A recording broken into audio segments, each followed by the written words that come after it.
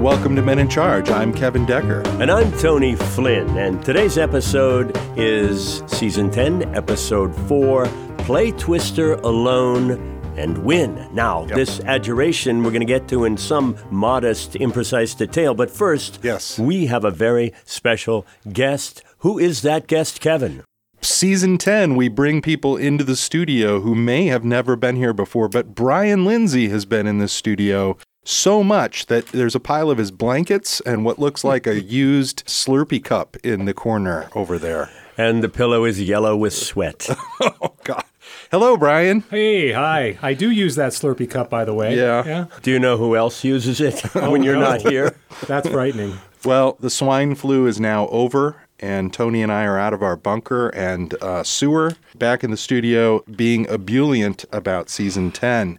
And we're going to teach the listener today through some complicated interplay of our 4 sketches how to play Twister alone and win. Brian is the only one we know who does play Twister alone, right? Yeah. Isn't that correct, Brian? I play Twister alone and I win. So, do you cheat? I do. I think that's all we need to know about how to play Twister alone and win. I think anybody over 40 has to cheat, because I was reminiscing with my wife the other day about the times gone past when we used to be able to, enjoy the slip and slide toy out on the front lawn. Uh-huh. But when I turned 40, I threw myself at the slip and slide and bones cracked, and I was like, you're just supposed to slide down the plastic. What happened? You just had soft tissue injury instead. Yeah, exactly. Yeah. So don't do that anymore.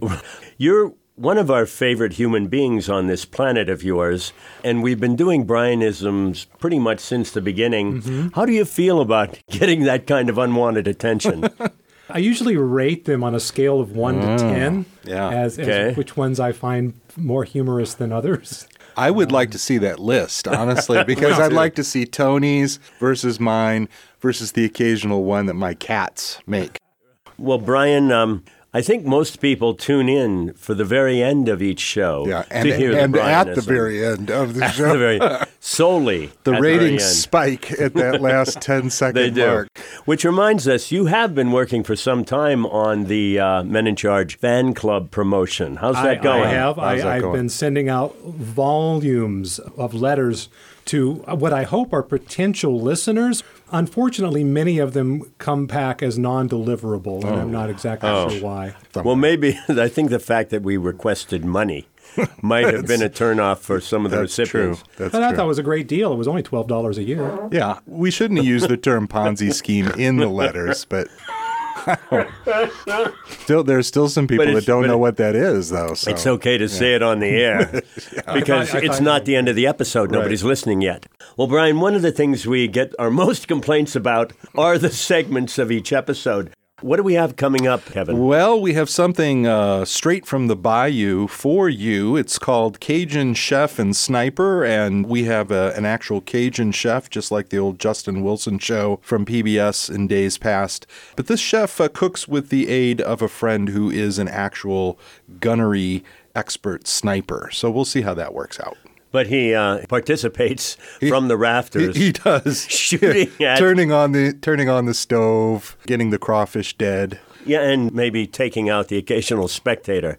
This is America, so there should be snipers. Then there should be guns everywhere, yes. After that, we have a special interview with a couple of brothers, one male, one female, I think. And they push fair and balanced blurbs. They're tired of the praise on book jackets. They want the truth. They don't read the books, but they still print out the truth and stamp it furtively in bookstores. So go look for those when we get to Fair and Balanced Blurbs.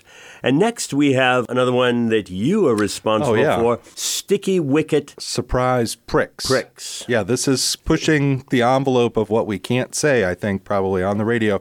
But this is about getting your vaccine for the swine flu, so it's a public service announcement, and we can do no wrong. But anyway, I thought it was funny, and you all had better agree because Brian knows your address because you're a potential Men in Charge fan club member. Yeah. Yep. And then finally, we have Family Dentistry 2. Tell us why this is your favorite segment of all time, Kevin. The family that works on teeth together prays together, and the family that prays together stays together. So with that little tautology, not really, we introduce family dentistry with Timmy. I play Timmy, who's, 5 years old? 5.5. 5.5, yeah, that's right. Time passes on radio. He's kind of the professional flosser of the family. Can really get in there. Because he has a little tiny and he's eager to floss. Right. So take a lesson, listeners.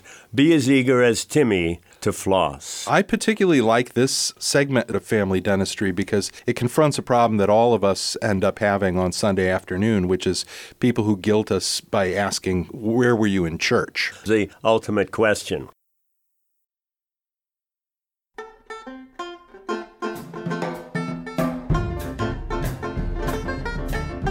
And now it's time once again for your favorite cooking show, Cajun Chef and Sniper. Every episode, we welcome a new celebrity apprentice to the Cajun Chef. And this week, it's Annette Rampling, star of the steamy streaming series, Bodice Ripper. And here's the Cajun Chef himself, Justice Robichaud. Yeah. Bonjour to the Cajun Chef and Sniper. And Shah Annette Rampling, welcome to our Petit Cajun kitchen. Delighted to be here, Justice. This is my first time experiencing Cajun cuisine. Oh, then you're gonna be mighty surprised, Miss Rampling. Say, your show Bodice Ripper sure does have a lot of viewer. Why do you think ça c'est bon, Annette?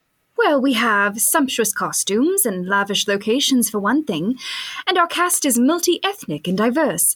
The viewers don't mind that it's not really representative of the Regency period in England. It give a whole new meaning to stiff upper lip. Well, yes, all the sex might have something to do with our ratings. Super parfait. Now, Sniper and I already went to yon local Walmart to make a grocery bill. Y'all ready to make some Louisiana crawfish pie? Sure, but what type of fish is a crawfish? Ain't no fish at all, ma'am. Here's a crawfish. They fresher when they live. Might nip the fingers off, my chef. Sniper, will you do the honors, please? Oh my God! Someone's firing at us! Oh, that's just old Sniper. He up in the gallery with the producer. See? Up there. I can't see him. Oh, he up there. Now, I got a bunch of them live crawfish here. Sniper, it's easier on the little fellas if they don't see the end coming. You certainly do have a strange method of preparing the meat, my good fellow. Now, over here, we got our diced onion, celery, green pepper, and garlic. Sniper done cut all this up for me earlier. Thank goodness for that. And all we gotta do, clean up these used bullets. Pardon me for asking this, and my agent's going to hear from me about this booking on your show, believe me. But why do you have a sniper assisting you with the cooking? Well, I can't do it all alone. Although all the young ladies, they say, Justice don't look a day above 60, I'm getting up there in my years. Sniper, could you turn on the stove, please? Oh, no, Sniper, too hot. We need 375 for our pie. I wasn't clear. Why is your sous chef a sniper? Well, Justice found old Sniper half chewed to death by a gator out in the swamp.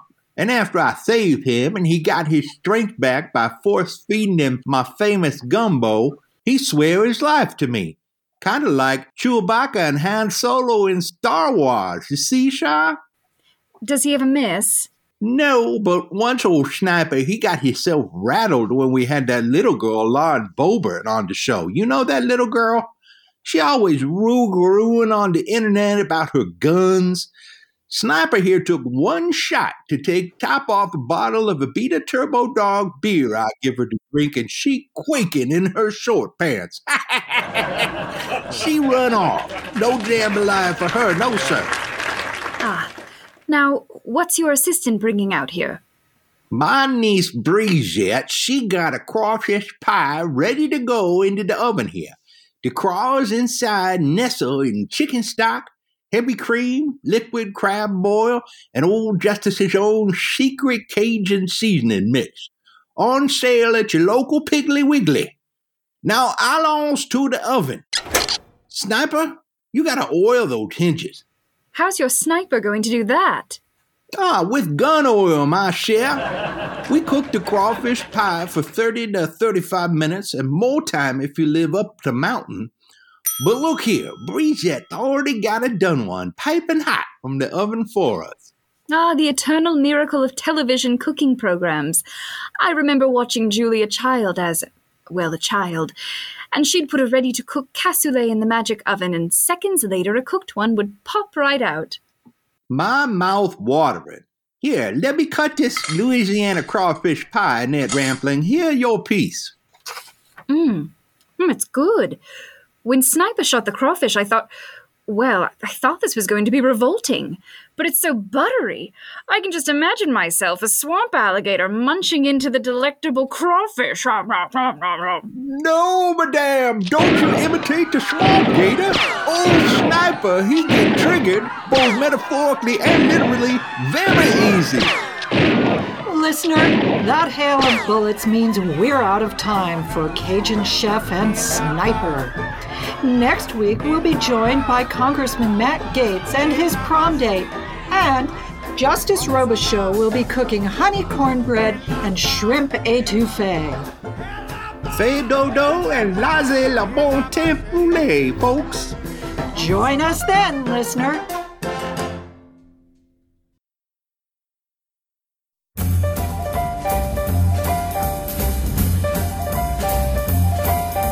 Welcome again, everyone, to another episode of What's New With You, with me, your host, Roger Basement, winner of last year's Way to Go Baritone Award for being named runner-up in the Honorable Mention category. Our guests this week are the Kirsts, brother and sister Ambrose and Milo, who've recently stormed the capital, so to speak, of the publishing industry. So, Ambrose and Milo, what exactly did I mean by that? I'm not sure, but I'd have to agree. What about you, Ambrose? You know, Roger, sometimes when we pick up a book, we check out the blurbs on the dust jacket for, some insights as to who liked it, what it's about, that sort of thing.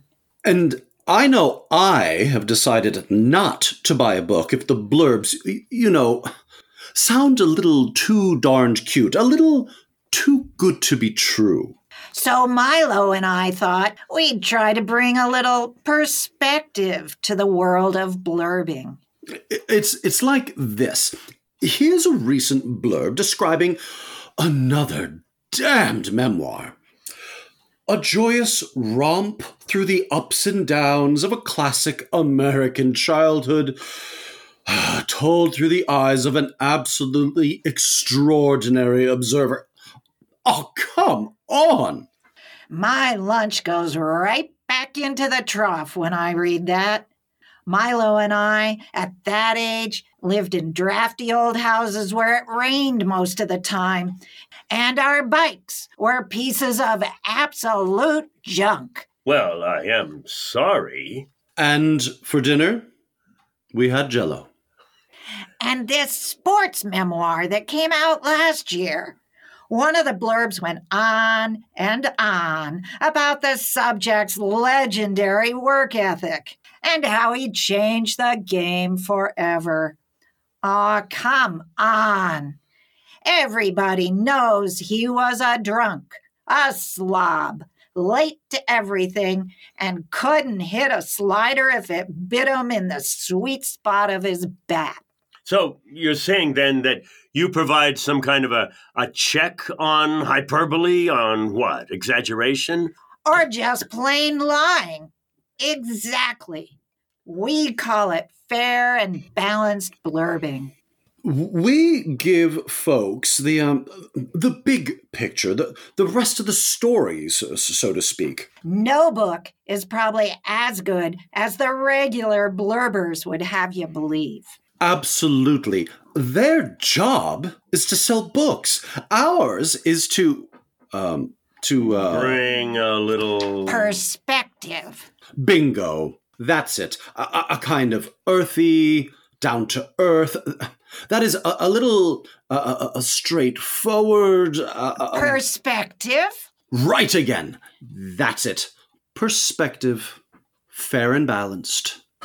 Well, right off, I have a question. If you guys are, shall we say, undercutting or correcting to a degree what the publisher's blurbs say about any book, then why? Why would they even allow our blurbs anywhere near their own blurbs and books? That did occur to me. Well, they don't exactly. Sorry? So look, here's another example. A blurb for a Western hardscrabble love story sequel set in the midst of the Depression. Here goes. Seldom in American literature of the Southwest has a writer so truly, so lovingly, and so brutally confronted head-on the terrors, the exhilaration, and the unbounded faith in one's family in a single blinding piece of unforgiving fiction. What, in Dickens' name, is a blinding piece of fiction? If it's blinding, who needs it? I mean, I get the terrors of one's family. That part, yeah, no kidding. So, anyway, here's what we did instead. This book carries on with the tedious love story from the previous book that I forget the title of now. The characters die in the end, at least, which is good, because no more sequels, right? Meanwhile, the writer needs to lighten up. Maybe buy a juicer or something. I put in the part about the juicer. So, to get back to my earlier question, why in heaven's name would any publisher ever even bother to include one of your fair and balanced blurbs if you contradict what their own blurbs say? What motive could they possibly have? Point well taken. That's where a little Yankee ingenuity comes in. See, Roger, we're kind of an after-action power couple, if you know what I mean. No idea. Well, look, we can't force anyone to print our counter blurbs on their books. But we both have cars, and we both know where the bookstores are. And so you drive to a bookstore and... Well, actually, before we show up, we've printed off some fair and balanced blurbs with very sticky backs that... You know, stick on to kind of cover up a bit. The books? I mean, the dust jackets? I mean, the pre-existing blurbs? Bingo. So, are your blurbs attributed to anyone? Do people know you two wrote them? Oh, yeah. Yeah. Right at the top of each of our blurb stickers, if we like the blurbs, it says, "Blessed by the curse," with our picture right there. And if you don't like the blurbs, I mean, the book? Well, to be honest, we don't actually read the book per se, not when we have so many blurbs to deal with. Ever been caught? You know, sticking your own blurbs on over the ones already there? Let's just say they never made the charges stick. But our blurbs do. You just can't scrape them off. Well, okay then. That's about all the time we have this week. Thanks again to the Cursed family, Milo and Ambrose, as they what? Keep us safe from blurb writers' enthusiasm? Hey, that would make a great blurb. Thanks. Well, okay. Never, well, occasionally never, a dull moment here on What's New With You. Join us next week for more from radio guests who just make us shake our heads.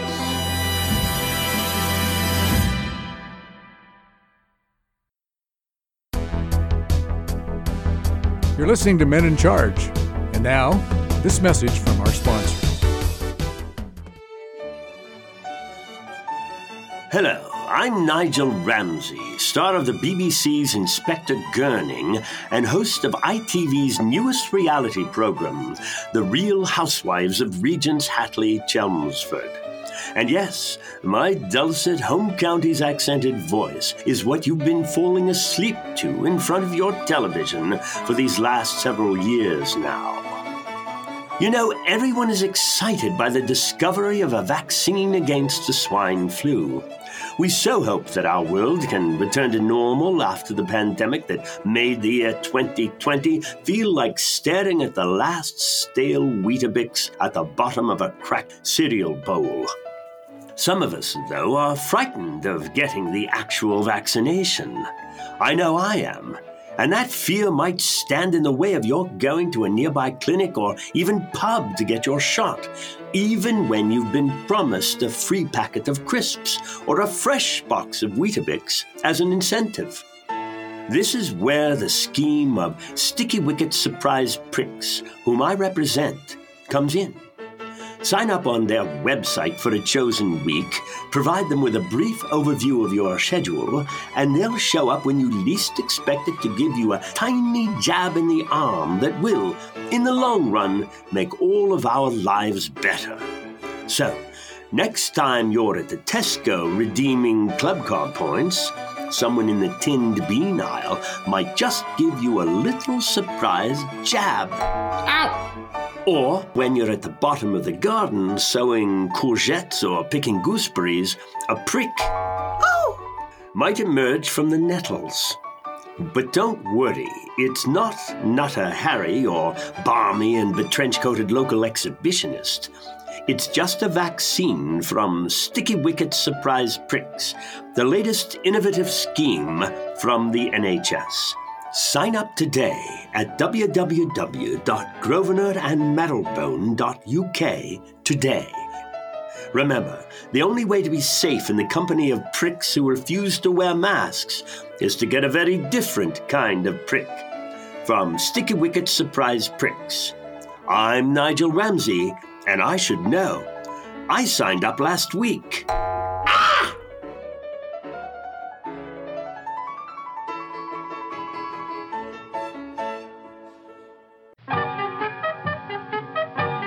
Men in Charge, synthesizing things that don't belong together since 2012.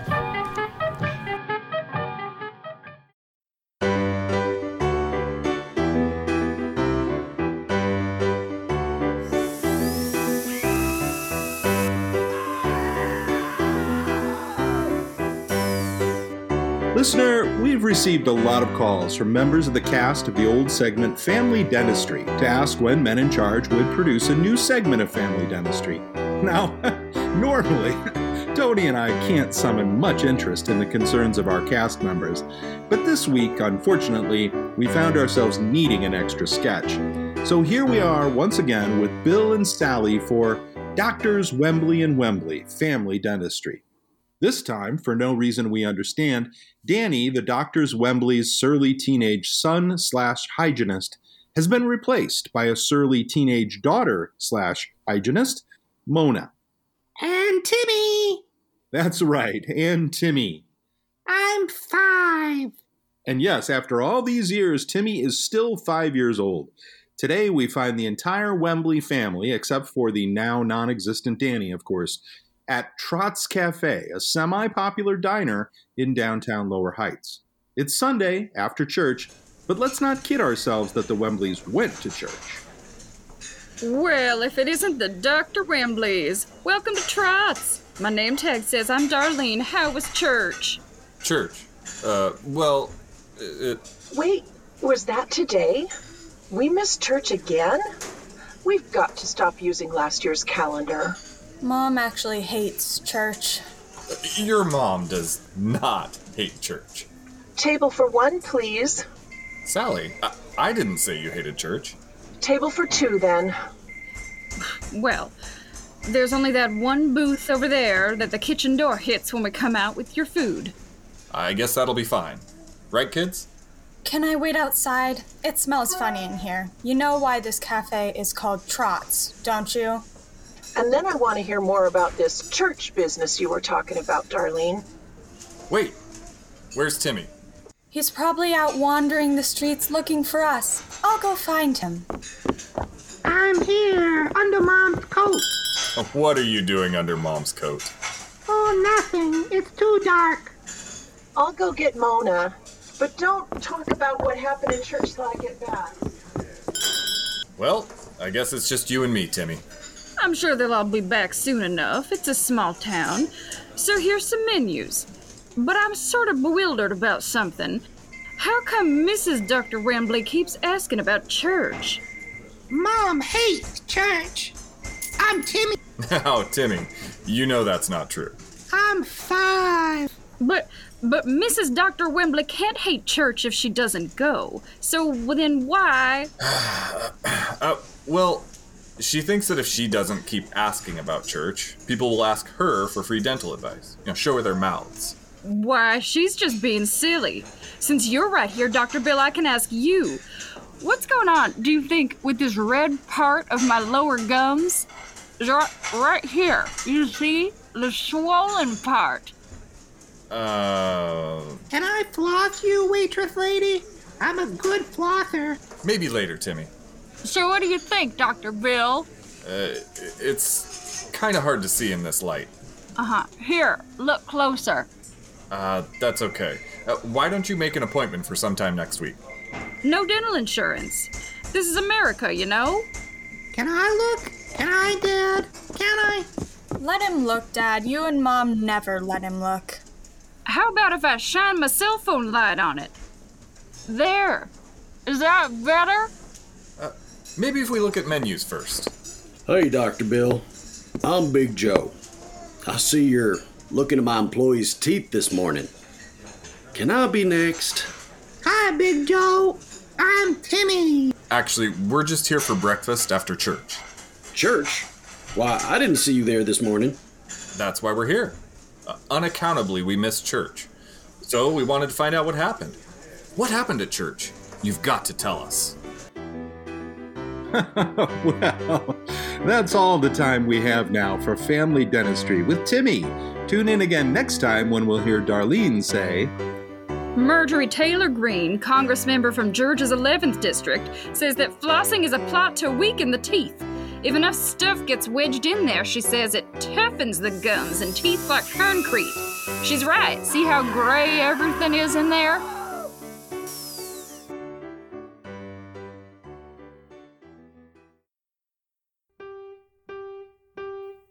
Tony, we're out of time, so just enough time to thank the cast. Your job today. There's always time to thank the cast. We'd like to thank, for their darling voices, Maureen Hager, Kevin Decker, Tony Flynn, Joni Stewart-Strobel, Steve Lloyd, Faith Lloyd, Ann Porter, and Terry McMullen as your favorite stuffed bear.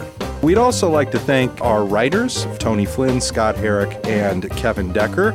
We'd like to thank the Bad Plus for our theme music, and also the 5 who strangely are the 4 big stars of Quadrophenia: Nisha Schramm, Carrie Boyce, Vern Wyndham, Nancy Roth, and Brian Lindsay, the man who made Paris the capital of France just to prove a point.